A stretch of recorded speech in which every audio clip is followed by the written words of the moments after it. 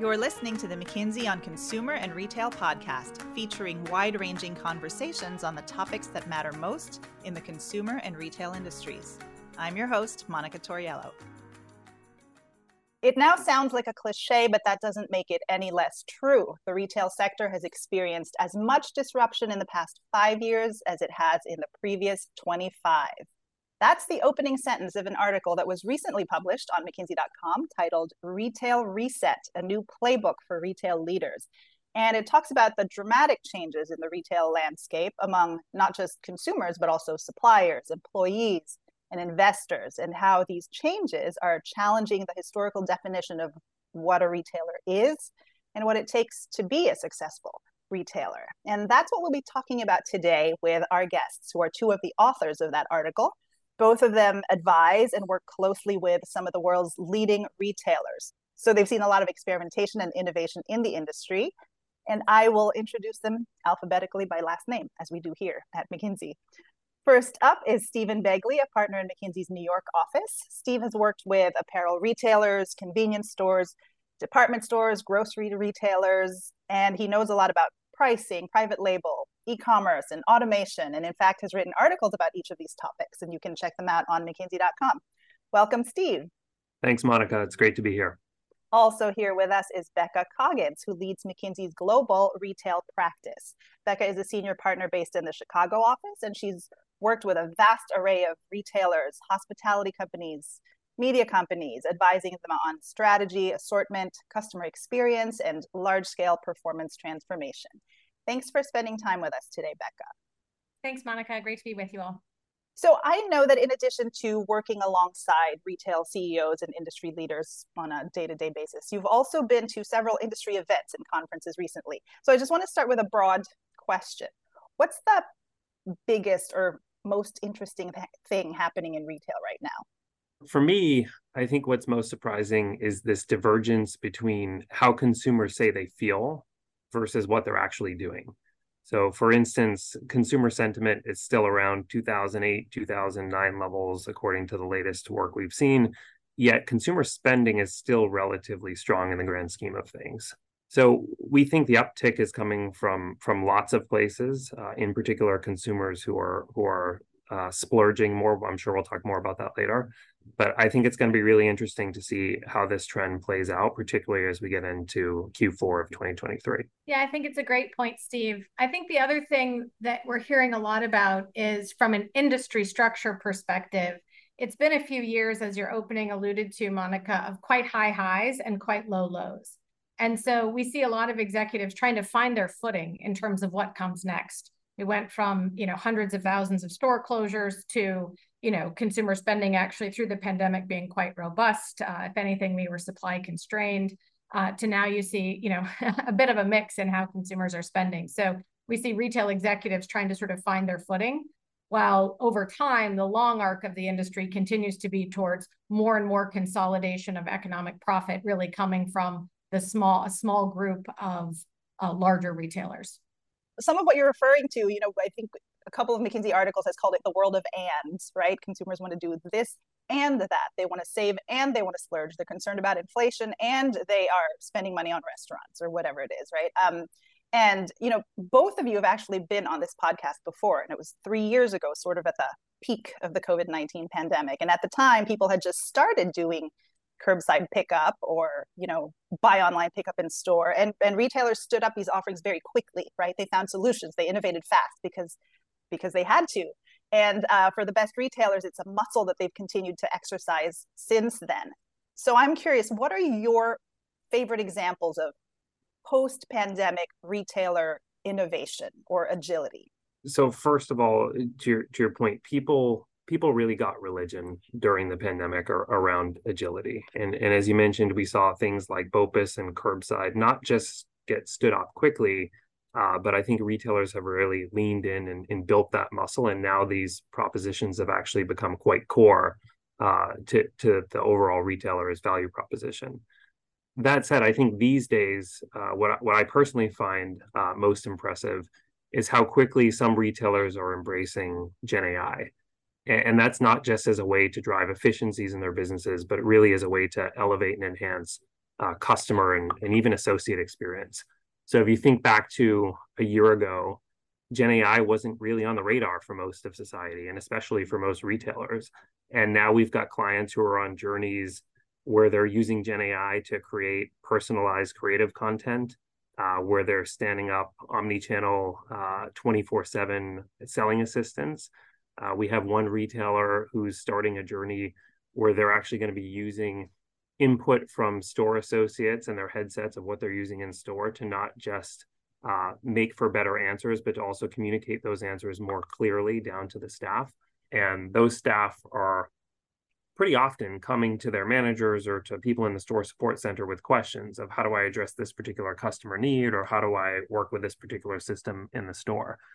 And so what they're looking to do with those employees is to actually say, we can communicate down sort of the standard protocol for all of these things, but we actually want to learn from the employees through what they're telling us and communicating back through their headsets, what's actually working versus what may not be working. That might be our standard operating procedure today.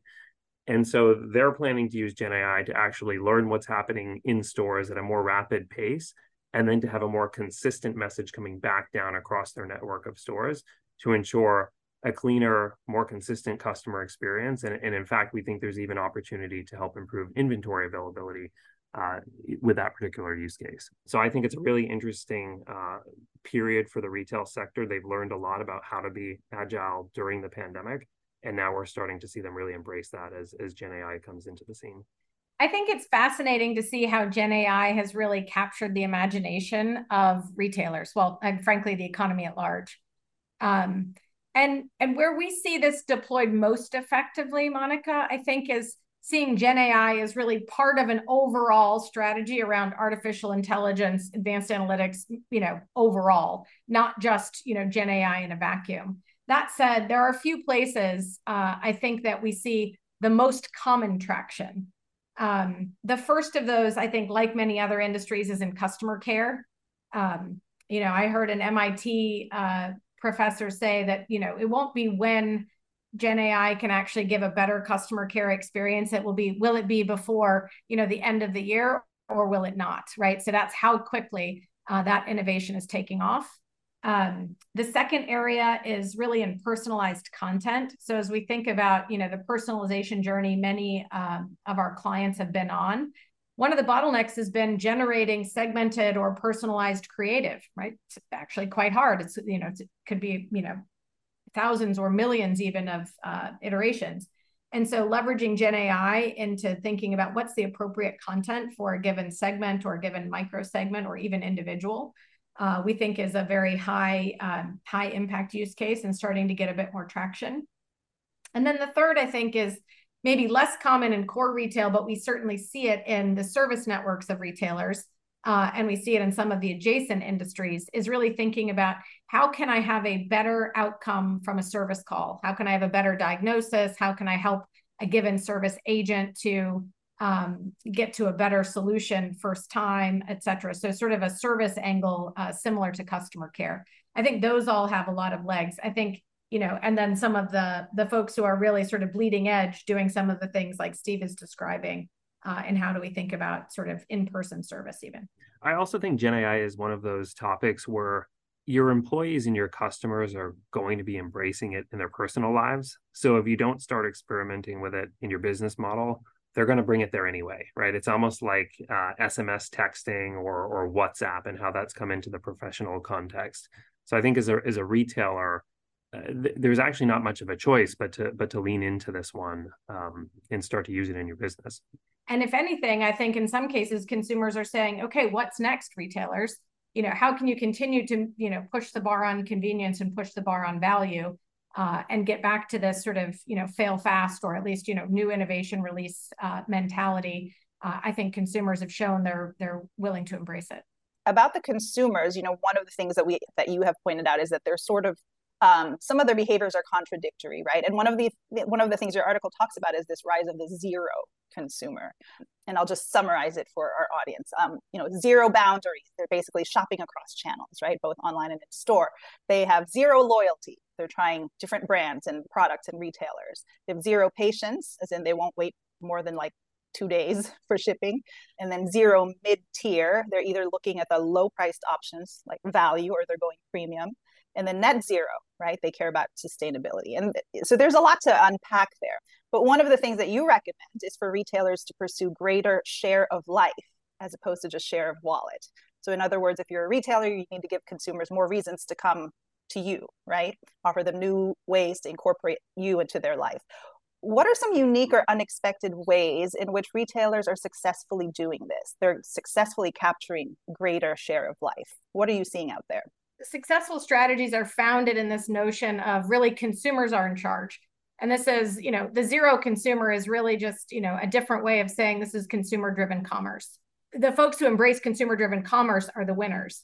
What we see those companies doing is actually saying that's not about a category, that's about a relationship that we have with a consumer. And so we should extend that into auto. We should extend that into travel. We should extend it into categories that sort of, belie the four walls of our store. And I think you're starting to see that in more and more creative ways as you think about, what is the retailer's role in providing healthcare? What's a retailer's role in providing telephony and connectivity? And so I think you're going to see more new and fresh versions of how that ecosystem dynamic or share of life dynamic actually manifests as retailers embrace this consumer-driven commerce. And I would say, I think retailers, they understand the need to go after greater share of life. And I think that's part of why we've seen such an expansion of subscriptions and membership models in particular over the last couple of years. But I think it's also important for retailers to kind of go beyond the core of what we would call omni-channel retail today or even services today. And it's about fundamentally entering new businesses that complement or derive synergies from other parts of the retailer's footprint. So we've seen examples of, QSRs moving into the banking world, for example, or we've seen retailers, actually many retailers, talking about how can we do a better job of partnering with airlines? I think we're actually still in really the early innings of this whole increased share of life concept. In this market, I think we see it, maybe even more advanced versions of it in Asia, parts of LATAM, et cetera.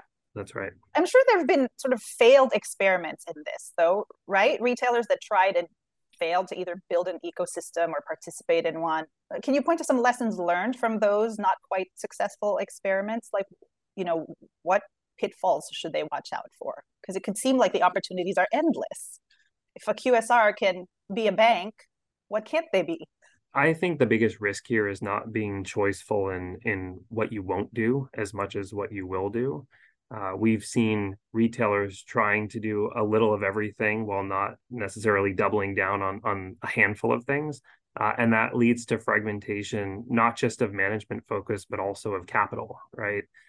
And when that happens, I think the root cause is often too much of a rule by consensus culture.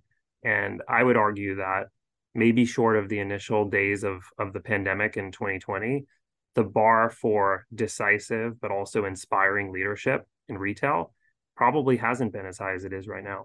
I think the other failure mode is to saying, it would be great if we could get our consumers to buy X, because that would be a great margin enhancing category. It would be fabulous to be in that market, versus saying, actually, what capabilities do we have and what are our consumers actually looking for, where there might be a gap in what they're being offered today.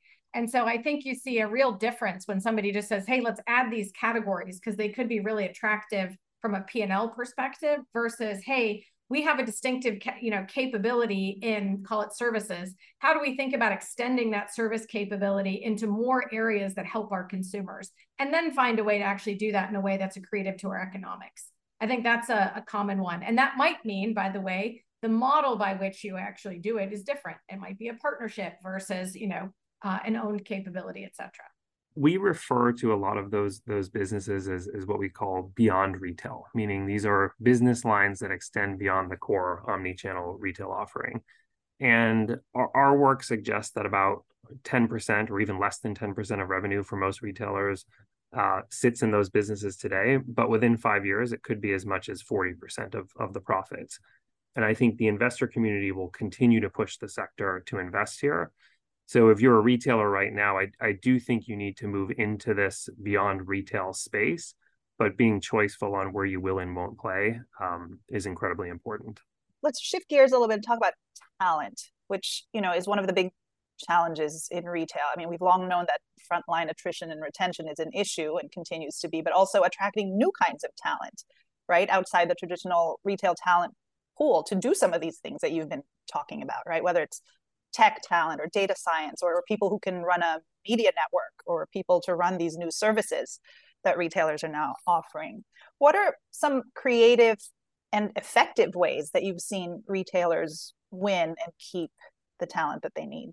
It's important, as Becca has kind of alluded to here, it's important to look at both the frontline and headquarters. And I think for the last few years, most folks have been focused on the frontline for obvious reasons.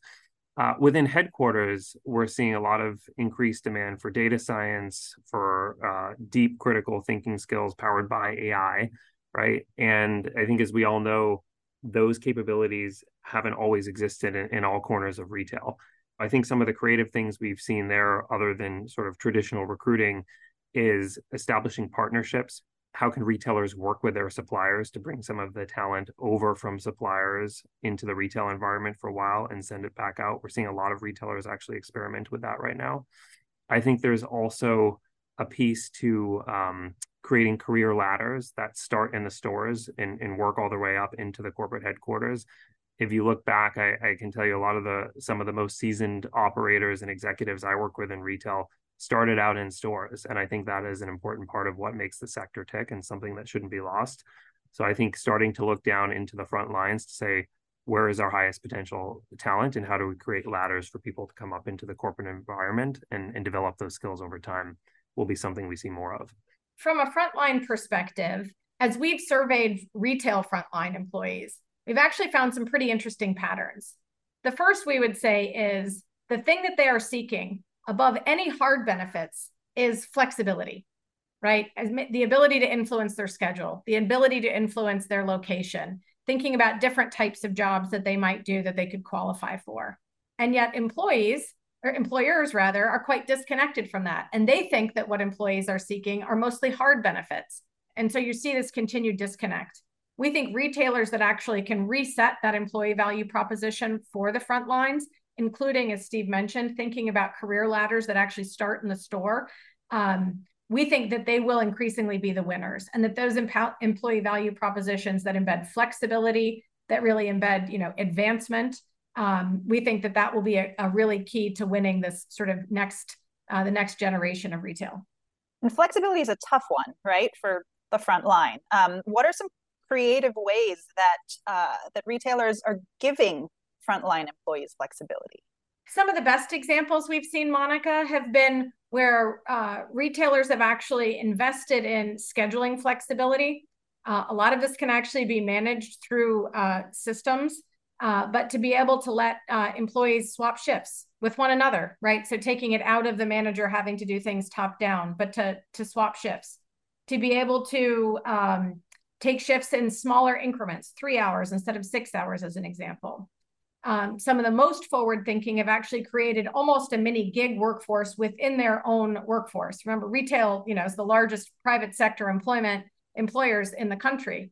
And so some of these are quite large pools of people. So to say, hey, as long as you can get certified to do a specific task, a specific job, you can actually seek a schedule that allows you to mix and match what those things are. So again, helping think about development, helping think about, creating flexibility, both from a schedule perspective, but also an intellectual curiosity and personal development perspective.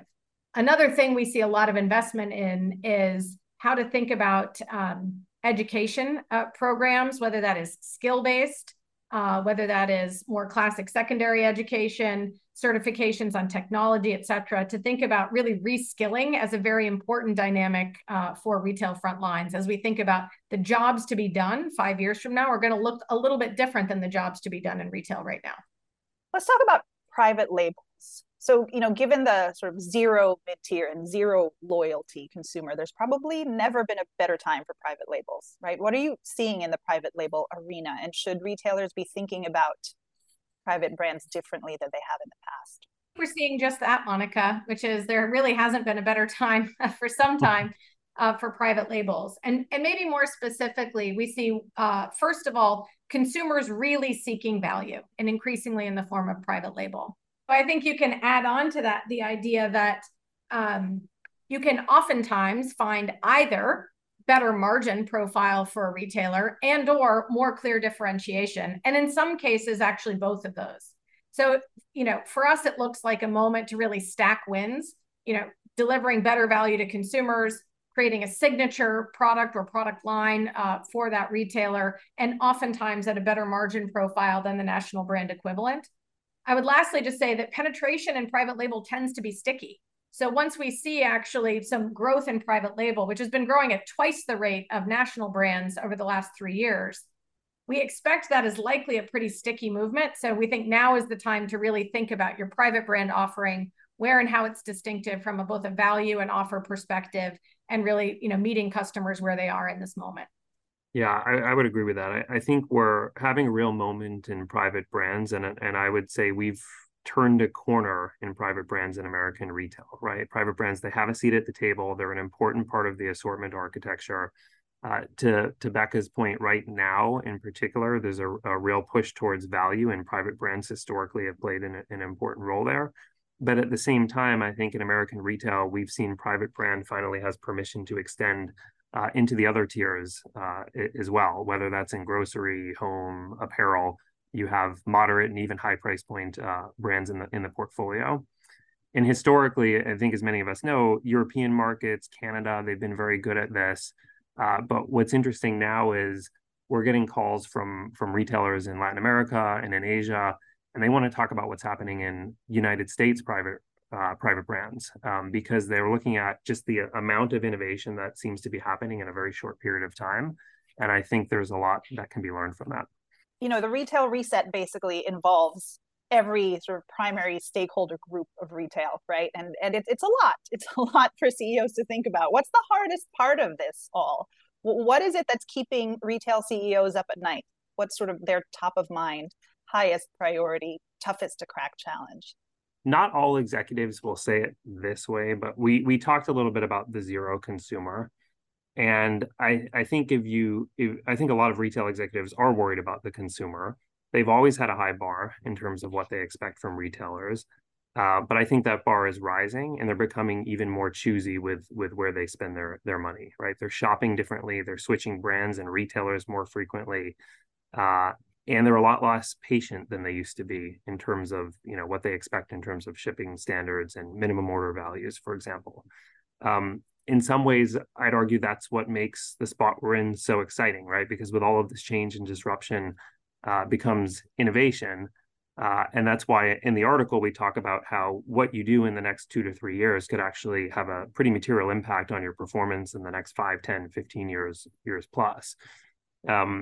I personally spend quite a bit of time with CFOs, and I think for them, many of whom have cleaned up their balance sheets in the last couple of years, they're starting to think about a few years down the line and contemplating how are you going to handle debt maturities or refinancings that will need to happen, and what will be it increasingly looks like a higher interest rate environment than the last time they did this a couple of years ago. So I think in the CFO office in particular, folks are starting to really think ahead to say, what is the performance trajectory of the business over the next couple of years, and how do I make decisions now that put me in the best position possible to manage those types of events as they come due. Yeah, at the risk of skirting the question, Monica, I'm not sure it's one topic specifically, but rather the idea that we are operating at a speed unlike what has been the historic norm, in a level of uncertainty that is far higher than the historic levels of uncertainty. And so as a retail executive thinking about making some pretty big calls, many of which might challenge convention. So for example, where am I putting my capital? Is it stores or is it technology? How am I thinking about my employment models, my relationship to the workforce, et cetera? A lot of these things are changing in pretty fundamental ways in this backdrop of hyper speed, high uncertainty. And I think that is just, it's a very difficult moment to make some of those big calls. I think that's essentially what keeps me up at night, at least. Well, let's talk about just sort of a short-term thing, which is we're coming up on the holiday season, right? Which for some retailers accounts for a significant percentage of their annual revenue. So parting thought, I guess, if you could offer one piece of advice for retail executives as they enter this all-important season, what would it be? Right now, I think you're right, Monica, right? The most important thing for most retailers should be focusing on executing holiday 2023 with excellence. Q4, as you mentioned, it's a make or break quarter for most of the industry. So keeping the eye on the ball there is critical, especially as we look back at the last few years and recognize that for most of the sector, we're trying to lap multiple banner years in a row. So I think executing holiday is number one priority. More broadly, I think now is a really important time for retail sector leaders to be thinking about the next 5-10 years down the line, right? We know the business model is being disrupted. We know that the concentration of economic profit for the sector is increasing, meaning over time we're seeing fewer, bigger winners. And so now I think is the time to be creating a vision for what is your business actually going to look like a decade from now? What business lines will you be in? What will you not be in? What does that complexion of revenue and profit pools look like? And how are you going to get there? I fully agree. I think job one is, deliver a delightful holiday to your consumers, particularly recognizing this, duality that consumers are feeling themselves, right? They're seeking value, but they also want to splurge. We've seen through the last several years, real willingness to think about protecting holiday traditions and spending during holiday. So I think delivering this joyful holiday with their consumers is sort of job one. I think Steve hit the nail on the head, though, that as we look back at sort of periods of disruption in the economy and how the retail industry responds, there's a very clear pattern where retailers who are both aggressive on growth, finding what those pockets are where they can be differentiated, where they can really lean into this sort of idea of consumer-driven commerce, while also being very mindful of resetting the cost base for what their business needs to be. We've seen those companies not only come out of a period of uncertainty or turbulence faster, but we've actually seen that advantage that they create stick for about the better part of a decade. So these are these pivotal moments where we see the industry reshape. We think we're in one right now, hence the name of the article. And so we think this is, deliver holiday, get some wind in your sails, and then think about that journey over the next decade. We hope you enjoyed this episode of the McKinsey on Consumer and Retail podcast. A transcript of this conversation will be posted on mckinsey.com very soon. To suggest topics for future episodes, email us at consumer_podcast@mckinsey.com. To stay connected with us, subscribe to our email alerts on mckinsey.com. Thanks again for listening.